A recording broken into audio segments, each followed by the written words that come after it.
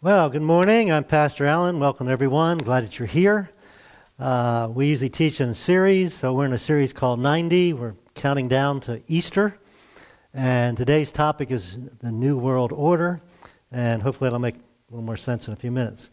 So I want to start off by kind of catching us up. We're looking at the life of Jesus up to his crucifixion and resurrection, but with a specific theme that we're looking at. We could look at lots of different things, but this is our theme that we've been looking at. Put it on the screen. Jesus came to introduce something brand new, not just to the world, but for the world. And this was radical, the fact that it was for the world, because he was Jewish. The Jews were waiting for the Messiah to come just for them. And Jesus said, no. I've come for you. I've come for the world. Now, the fascinating thing, if you go back and look at it, this little group of Jewish converts, they would have been heretics to Judaism because they didn't believe in Jesus. They had no power. They had no building. They had no scriptures. There was no New Testament yet. And within a little over 300 years, the empire that crucified them, the Roman Empire, declared Christianity the religion of the empire and outlawed other religions. How amazing, how impossible is that? But that's exactly what happened. And the early church was stuck between the temple, the power of Judaism, and the power of Rome. They combined to crucify Jesus, and yet through the church, he turned the world upside down. So we talked about John the Baptist or baptizer, coming and with this brand new message. You didn't have to go to the temple. And then he was baptizing people, which was kind of weird. And then he was the opening act or the forerunner of Jesus. So Jesus came along and taught a lot of new stuff, weird stuff. Last week we called it upside down. It just seems the opposite of what they were taught in the past and what we might think. John gathered a crowd, and then he kind of wanted to pass it off to Jesus, but Jesus then took off for 40 days. And we talked about that last week. And didn't get sidetracked from his mission, and then he comes back and starts teaching, and he gathers his own crowd. So that's where we're going to pick it up this morning in Luke chapter 7. So Jesus is there. He's teaching all this new stuff, upside down stuff, and he was gathering a crowd, and they were filled with awe and praised God. But notice their thinking. This is important. How did they see Jesus? Well, they saw him as a great prophet, has appeared among us. And God has come to help his people. Who would be his people? They'd be the Jews, okay? So he didn't see him as the Messiah. He didn't see him as Savior of the world. He saw him as a great prophet like Isaiah and some of the others. And he came to help us. Not everybody, just us. He's just for us. Now Jesus, all through his teachings, gave hints and he told parables and he taught other things, telling them, no. That's not the way it's going to be. He called it a new kingdom. Internal kingdom, not an external kingdom. And he said, no, it's more than what you think or what you thought. I'm here for everybody, not just these people. Now, mostly I want to focus on something that's called the Sermon on the Mount. This is, some believe, a collection of teachings of Jesus, themes that Jesus taught about repeatedly. We have it recorded in Matthew chapters 5, 6, and 7. Luke has part of it recorded there. And this is at the beginning of Jesus' ministry, and he's teaching all these upside-down things, radical things that made people think just the opposite. And at the beginning, we have a thing called the Beatitudes, and he just starts off with we're going to look at two of them, not all of them. He gives us two that are just completely upside down in the thinking, or the religious thinking of his day. Just kind of mind-boggling. We don't have everything Jesus taught. We have we call highlights. So this is some of the highlights of what Jesus taught. So let's pick that up in Luke chapter 6, verse 20. Jesus turned to his disciples and said, God blesses you who are poor. Whoa, wait a minute. Why would I be poor if God's blessing me? All those guys, Abraham, he was blessed by God, but he was rich. And Joseph eventually was rich, and David was certainly rich, and Solomon was certainly rich. So in their thinking, they equated being rich with blessings from God. So wait a minute. Poor people aren't blessed by God, or they wouldn't be poor. And then he says, for the kingdom of God is yours. Wait a minute. We don't even know if God cares about us. We don't know if God's including us. Again, because we are poor. So the people in the big houses that are rich, we know God likes them.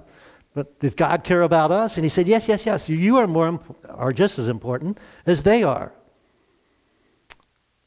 Physical poorness is not a hindrance to being part of this new kingdom.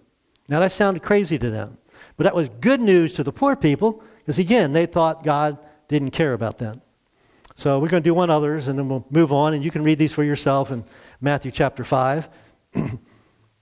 God blesses those whose hearts are pure, for they will see God. Well, wait a minute.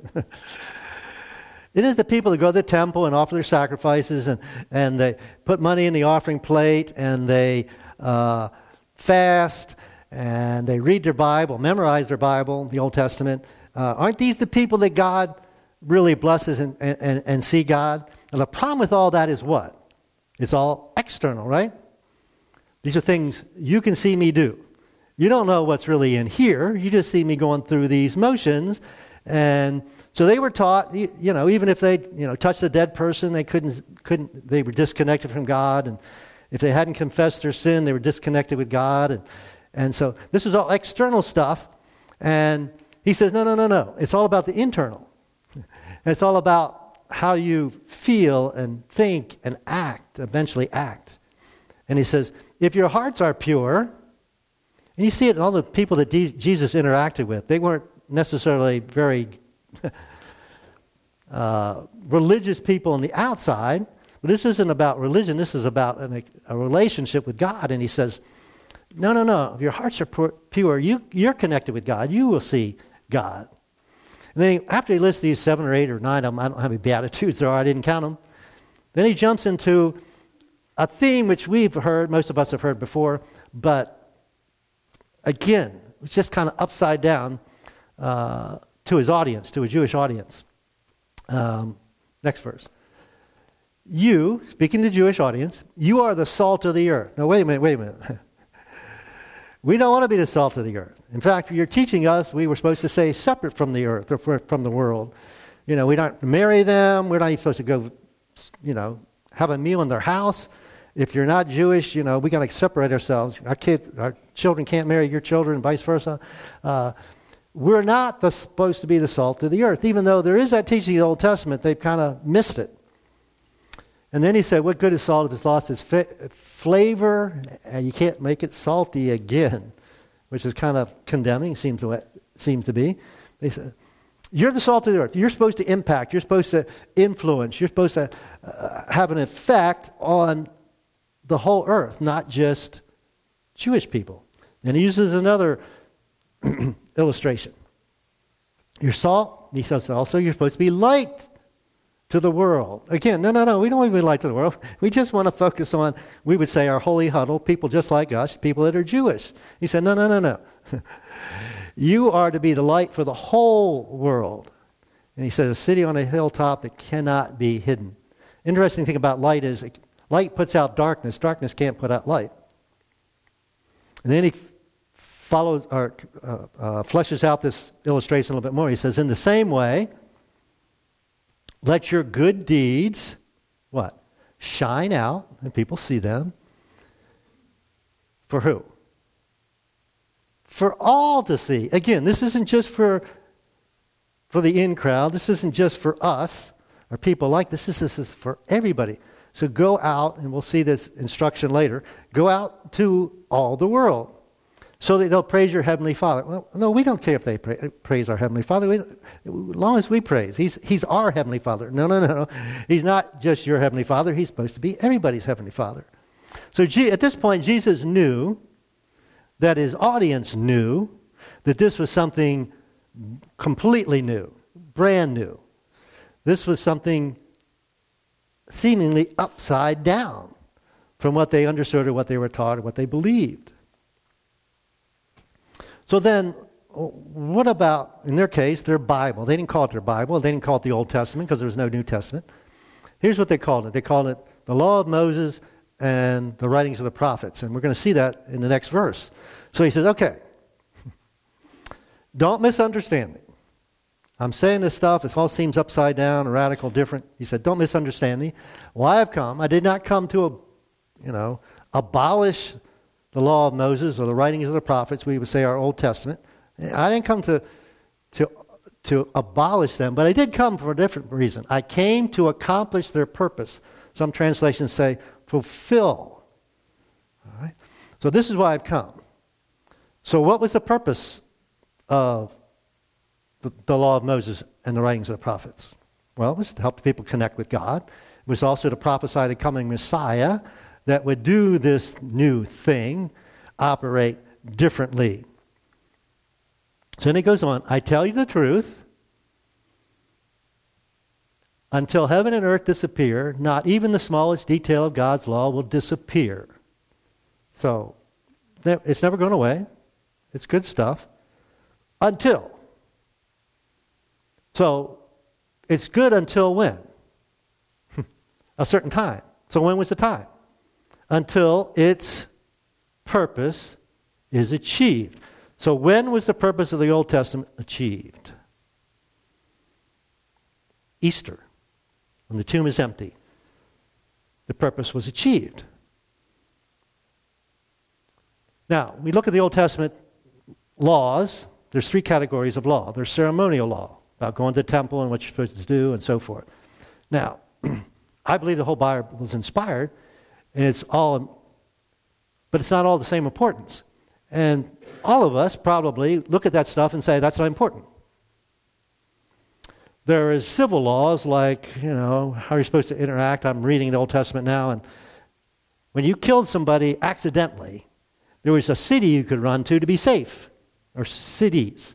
All right, now that has no meaning to me today. I don't think it has any meaning to you either. Some of it was customs. So again, there's whole sections of the Old Testament that, again, are inspired, but they have no meaning or purpose to me. And then there's the moral law, and that's like the Ten Commandments, and that's all helpful and good and still applicable today, right? But important question. If you're a Jesus follower, and if you're not, we're glad that you're here, and we understand why you struggle with some of these things in the Bible, because I do. But what was the purpose? Are we under the law? No. What are we under? If you're a Jesus follower, you're not under the law anymore. You're under Jesus, if you will, but we call it under grace. Whole different system. That's what we're talking about. Jesus came to do something completely different, something new. So the Old Testament, or the Old Covenant, the law and the prophets, best way I can explain this is it has an expiration date. And when Jesus rose from the dead, that system expired. The reason it expired because there was something new and way, way better. And when Jesus said it wasn't going to disappear, the interesting thing is probably 30 or 40 years later, 70 AD, the Roman Empire comes into Jerusalem and destroys the temple. And true Judaism hasn't been practiced since 70 AD because you must have a temple to practice Judaism. It hasn't. So it did come to an end literally 30 or 40 years later. So what am I saying? Let me try and summarize it here. Jesus was born under the old God's covenant with Israel. He was a Jew, born under the law. He came to fulfill it. He's the only person ever lived that kept all his rules, right? But he put an end to it, and he replaced it with something way, way better, a system that was once for all complete. Now, if you were Jewish in Jesus' time, this would be really, really difficult. Jesus is challenging things you've believed all your life, foundational things. But it's interesting because the church has struggled with these things all the way up to till today. So then Jesus says, okay, let me summarize, let me sum up what the law says. And most of you are going to recognize this. We have a name for this, and this verse we're going to read next. Do to others whatever you would like them to do for you. What's that called? Golden rule, right? Most of us know that. He said, all right, this is the essence of all that is taught in the law and the prophets. Now, if I told you to summarize the Old Testament, how would you do it? Well, be nice or be good to people. I don't know what I would say. But Jesus, in his wisdom, said this awesome thing. And notice it's a positive thing. He could have said, don't do to others what you don't want them to do to you. But we're supposed to be positive. We're supposed to be proactive. He says, do. Don't just sit there. Do to others whatever you would like them to do to you. All right? That kind of sums it up. That'll keep you busy. But here's the thing. That's way less complicated, right? You don't have to memorize or learn 600 some rules. But it's a lot more demanding, isn't it? Harder. And he gives 6 illustrations, and I'm only just going to cover one, where he says, you've heard it been said, or it's been written, ba-da-da-da-da. This is one we'll cover. You heard that our ancestors were told, you must not murder. It's one of the 10 Commandments, right? If you commit murder, you're subject to judgment. But I say, well, wait a minute. That's Moses. Moses is like right here under God. And if Moses said that certainly should be good enough for us. But Jesus said, no. You misunderstand the purpose behind these rules. But I say to you, if you're even angry with someone, you're subject to judgment. Wait a minute. Anybody here killed anybody? Probably. You wouldn't raise your hand if you had. Probably nobody had killed anybody, right? So, hey, I can check that one off. I haven't, I've been married for 40-some years. I've never, cheated on my wife physically. Another one's about that. But when I understand the intent of that commandment, I broke that one too many times. Lots of times, right? I got angry lots of times. So here's the difference. The problem with the law is this.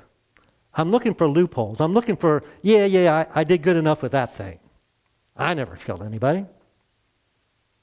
But I've certainly had anger in my heart, hatred in my heart. Well, that's just as bad. So Jesus is saying, self-control is good. I didn't literally kill anybody. But more important is, again, internal. Mental control and emotional control. We'd say spiritual control. And so, instead of feeling pretty good about myself because I haven't murdered anybody, I'm not feeling so good about myself because I've gotten angry a lot. Consequently, I need, we would say, help. Or I need a Savior to save me from myself. So, again, we're just kind of skipping through this. Hopefully you'll take some time this week, if not this afternoon. Just read 3 chapters in Matthew 5, 6, and 7. And you get this whole summation of this upside-down teaching of Jesus, this new world order. So here's a summary at the end. It says this. Jesus finished teaching. The crowds were amazed at his teaching. Again, this was completely different than what they had been taught, what they had heard, and what they understood. For he taught with real authority. There was a certain power to this, a certain rightness about it that people couldn't ignore. Not like the teachers of the religious law that they'd heard over and over again and really hadn't impacted their life. Okay, so you've kind of attacked the Old Testament, Jesus. But what about the temple? We're in Jerusalem, and the temple is the greatest thing on earth. This is the place where God is. This is where we can connect with God. And so later on, Jesus says something again. We don't understand how radical this is, how disturbing it would be, what emotions it would bring about, what conflict, internal conflict would bring.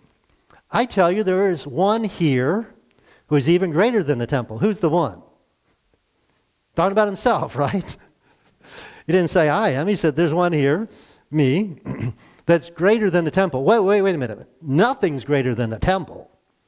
And if there's something greater than the temple, we don't need the temple, do we? Again, it sounds like blasphemy. Now, all this upside-down teaching, is it important? If you grew up in church basically like I did since I was a teenager, I've kind of figured most of the stuff out, I think. But I've been a pastor for 40 years, and American society has changed. 40 years ago, most people whether they went to church or not, believed the Bible was God's Word. Didn't read it, but they believed it, okay? Not true anymore. Most people you talk to, especially younger folks, they don't know anything about the Bible. They don't believe there's anything special about it. So how important it is that we make sure they understand that it's not about all that stuff. Because most people argue with me about stuff. It's mostly in the Old Testament.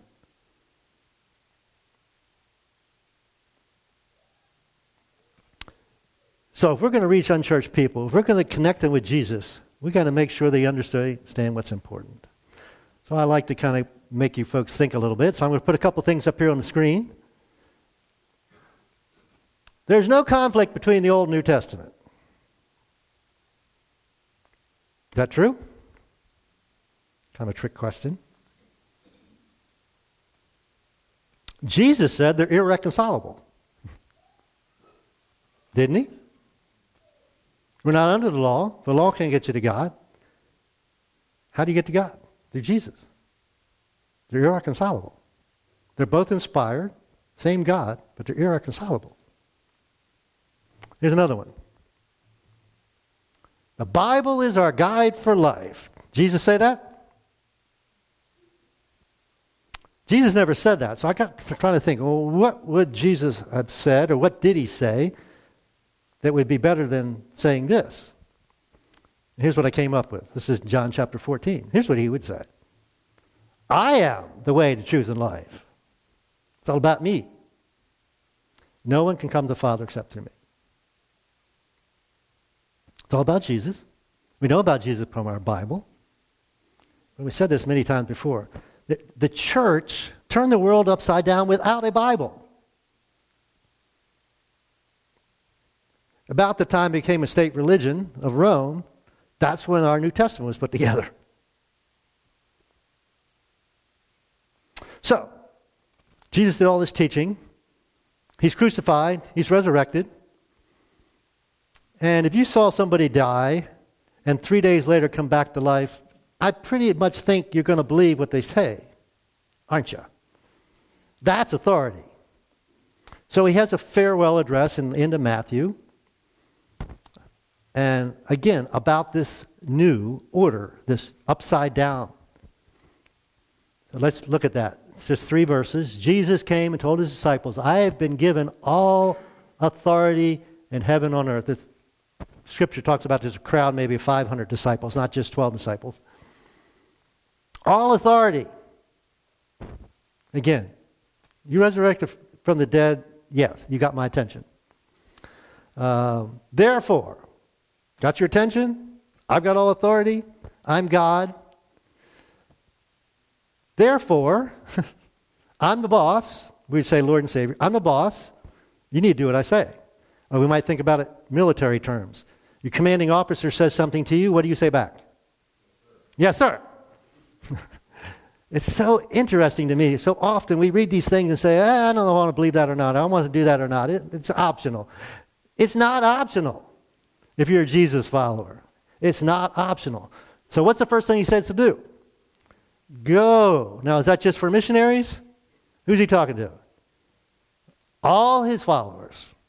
We're all supposed to go. You may not go overseas like we have. Certainly you can go to Cleveland or New York City or whatever for a short period of time. You can always move someplace else in North America. But all of us need to and should and hopefully are going to our neighbors and going to our relatives and going to our coworkers and fellow students, etc. All nations. There are people in all kinds of nations, all kinds of cultures, in all kinds of languages worshiping Jesus Christ. This guy that died 2,000 years ago. And this weird thing about the baptizing them in the name of the Father, Son, and Holy Spirit, not in the name of Moses or not in the name of the law, but Father, Son, and Holy Spirit. Again, if you're a Jesus follower, you should be baptized. Because the commanding officer said do it, right? We should be baptizing people. And then he goes on, teach these new disciples to obey what? Moses? Old Testament? The law? That's not what he says, is it? What are they to obey? What are you and I to obey? The commands I have given you, like the golden rule. And love one another just as I have loved you. Forgive one another just as I have forgiven you. And we've talked about a lot of these things. That's what we're supposed to teach them. And he says, be sure of this, I'm with you always, even until the end of the age. So, do you need the old? I've got old, worn-out clothes and I buy new clothes. Do I need the old clothes? No, I don't need the old clothes. I've got something way better, way more functional, way more useful. So I don't need the old. We got something way better. We have a resurrected Jesus. So I put the last thing on your outline is this. Christianity can and has and will stand on its own two nail-scarred, resurrected feet. You don't have to believe in a resurrected Jesus. We can discuss that. Because that's the basis of faith. All the other stuff, not so much. So let me ask you, what does your faith stand on? And if we're honest, for most of us, there's a combination, isn't there? Some of that old with the new. And I want to challenge you to make sure your faith stands solely on the nail-scarred, resurrected feet of Jesus. We'll continue this again, counting down to Easter. Hope you can join us next week. We'll have a prayer and we'll have a song and let you go. Father God, thank you. We thank you so much for Jesus. We thank you so much for this new way of doing things, because deep down inside, it really resonates with us. It makes sense to us. That certainly, God, you would bless the poor as much as the rich. That we should do good to everyone, that we would expect them to do for us. Just a lot of wisdom, a lot of helpful stuff. But most of all, that we can't do anything to fix our problem relationship with you, God. So you fixed it for us. Jesus fixed it for us. And it's grace, it's a gift, it's free, and we just have to accept it. And then we are connected with you. So God, I want to pray for anybody here this morning that hasn't stepped across the line, haven't accepted that grace gift, that amazing offer to say, I died for your sins so you could have a relationship with me, God. Most of us here are Jesus followers, and for most of us, this is a struggle. Where's the line? How much of that, quote unquote, old stuff is still helpful to us today? So help us figure that out, God, because it's so easy to fall into what we call legalism. And again, the problem with that is when I can check the box off, I feel good about myself. I feel like I've done it, and it brings about pride, and it brings about a judgmental spirit, both which you hate, God. We need to be humbled. Not feel bad about ourselves, but realize that all we are and all we can be is because of you, Jesus. Again, thank you that you loved us that much. In your name we pray, amen.